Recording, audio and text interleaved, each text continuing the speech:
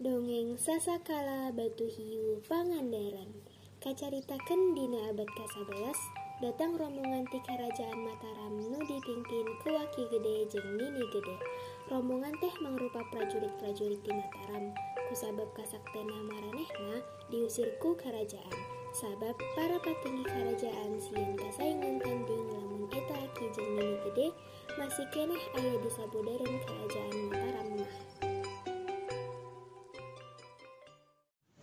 Geus lila ngalalakon, akhirna nepi ka daerah basisir laut kidul, ayeuna jadi Batu Hiu.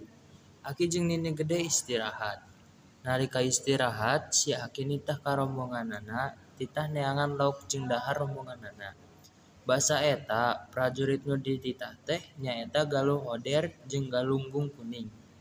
Anjeunna neangan nepi ka tengah laut, nu akhirna eta prajurit nu dua tadi menangkeun lauk anu kacida gedena.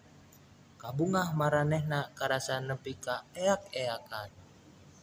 Tuluy we dibawa ka sisi basisir pikeun diasakan ku rombongan nu sejenna.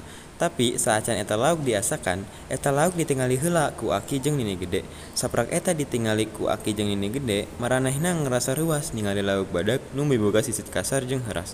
Aki jeung Nini Gede nyebut lauk hiu. Saprak Aki jeung Nini nyebutkeun kekecapan eta lauk robah jadi batu badak nu jiga lauk hiu. Tah, ti saprak harita eta lembur, katalah wae Batu Hiu nu ayeuna eta lembur perenehna di Desa Ciliang, Kacamatan Parigi, 14 km ti daerah Pangandaran.